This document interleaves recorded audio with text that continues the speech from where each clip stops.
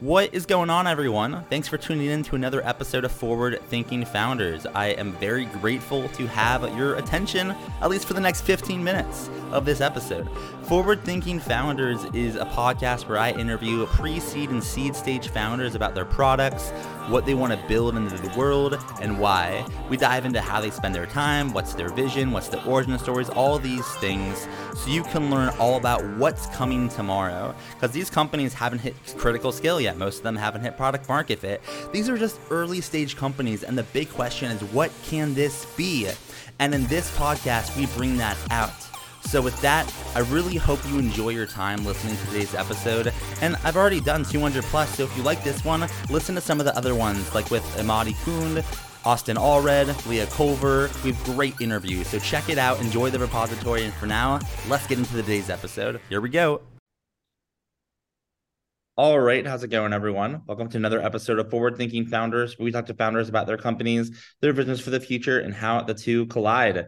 Today, I'm very excited to be talking to Nitesh, Mistry, Nigel, Metcalf, who are the founding team of Secur3D. Welcome to the show, guys. How's it going? Great, man. Thanks for having us, Matt. 100%. Glad to have you on. Looking forward to learning more about what you are working on. I think to kick us off, Nitesh, tell me, like, what's your company? What is Secur3D? What are you working on? I think Secur3D is it's a company looking to solve the complex problem of being able to, proactively but also efficiently moderate and authenticate 3D assets, and basically protect against theft, manipulation, and IP infringement. We do that by, ultimately, we're in the process of building a proprietary technology that leverages AI that can real-time scan and analyze the unique properties of 3D assets. So looking at textures and meshes, and essentially compare against an existing library, to essentially authenticate that that asset isn't stolen or infringing on IP. So summary, basically the evolution of content moderation, but really hyper-focused on 3D, and not just surface level 2D image recognition, one-to-one matching, and deconstructing a 3D asset down to its source geometry and textures.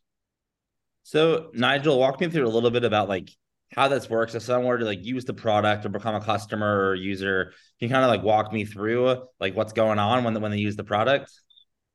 Yeah, so I guess from the get-go, let's say we were a customer. We had a portal for UGC. A lot of existing platforms and games that are up and coming are using UGC, user-generated content, to kind of build out their ecosystem. We've seen a lot of big companies do that now, but I think every developer is kind of taking that lead and working through it. So the way we come in is we integrate seamlessly kind of right at ingestion point. So when you submit an asset, let's say you're on Roblox and you're submitting some clothing for an avatar, we will take sort of a snapshot of some of the elements of that asset and generate some fingerprints, so to speak. Fingerprints that we can then rapidly go through when scanning existing libraries. So that customer or platform would basically, at the ingestion point of every new item, scan against their existing library they've already generated these thumbprints for, so to speak. And they can rapidly seek out things that are similar. Something that kind of makes us stand out a little bit is there's that simple problem of one-to-one, where you can find a complete duplicate. And that's also easy and not, but it is kind of the most simple aspect you need to take care of. Our tech allows us to actually look at assets that might have been manipulated from assets, I'd say from like a 70% difference point. So someone took a dragon and removed some of its scales, added a couple extra legs, put 3 heads on it, and decided to put it in their game. They've stolen it off someone or ripped it off some other game that exists. We're actually able to kind of, I'd say, trace that back to some of its roots, where that asset came from and how it was manipulated. So that's kind of, that summarizes it from kind of overall functionality standpoint. Yeah, that makes sense. I'm curious, for either of you can take this, like, what's the origin story here? Why did you guys decide to start working on Secur3D and working on this company? Nige, actually, you know what? I'll jump in on that one. I'll jump in after Ned's done too. Yeah, okay, sure. I think, what makes us kind of unique and the right people for the job per se is that both of us and our other co-founder, Otis Perrick, have been in the 3D modeling and content creation space for over a decade, and even going farther back, working in AAA gaming, film, and TV. Myself, Nigel, and Otis, we were all part of a company called Disruptive Publishers, which was a leader in gaming platform personalization. So if you've ever heard of or familiar with Xbox avatars or PlayStation themes, we essentially built the content for those marketplaces. So like on Xbox avatar marketplace, I think we were upwards of like 75% of the top grossing avatar items. And that was a combination of both of our original content, but also working with a ton of licensed content partners like brands like Warner Brothers, DC, HBO, NBA, NHL. I think we've got a bit of an intimate knowledge in building and publishing 3D assets, and that kind of was being in that space was kind of the tipping point. And then Nigel, if you wanted to maybe get into kind of like the reason why we got started. Yeah. Yeah, so being in these ecosystems, especially jumping into Roblox early on, seeing how they were depending on their users for their content, we started thinking very, very forward, from what's coming in the next 5 years to what the matrix might need out of startups. Like, who's going to need to management, or sorry, how are we going to need to manage this content as it's all turned towards kind of a user-generated community? Obviously, with the kind of pickup of the metaverse and virtual worlds buzz we saw the last couple of years, it kind of solidified some of our vision. But yeah, coming from that ecosystem of user-generated content, we started to see how easy it was for people to rip each other off. And what we saw was this wild west of just kind of insanity. And and when us having our experience working with brands, I couldn't see how they could feel safe in these spaces, right? We couldn't see that. So we kind of took all that experience and started really forward thinking about a solution that a startup like ours could kind of wrap its head around, and where we wanted to go with that. So yeah, that's kind of how we got to where we are. That's kind of like where you came from, where it started. But I'm curious, if you were to look out into the future, 5, 10, 15 years, what's the big vision here, and what direction are you rowing in as a company? Yeah, I mean, I think the vision has kind of been one of the constants through our kind of entire manifestation of our company, which is a good thing because that's what it's supposed to be. But ultimately, our vision is to kind of help build a future where creators, IP rights holders, platforms can all kind of build, share, and monetize their work without the risk of theft, manipulation, and infringement. So, Nigel kind of touched on it. 3D content is booming. It's exploding right now. Tools are becoming a lot more accessible. There's a lot more creators entering the space. UGC from a platform perspective is being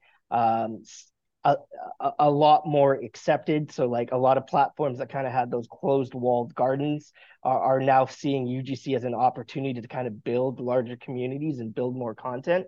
So where we kind of see ourselves plugging in is like, we want to be that gatekeeper that can help to kind of not only keep individual creators safe, but brand IP safe, but also give platforms the ability to scale and grow to accept more content, because the content's going to keep coming. And when you think about things like generative AI creators and kind of that recent explosion of content, it's just going to keep flowing and keep flowing. And moderation has to be able to scale and account for that. And that's where we see ourselves kind of filling in to kind of solve that problem.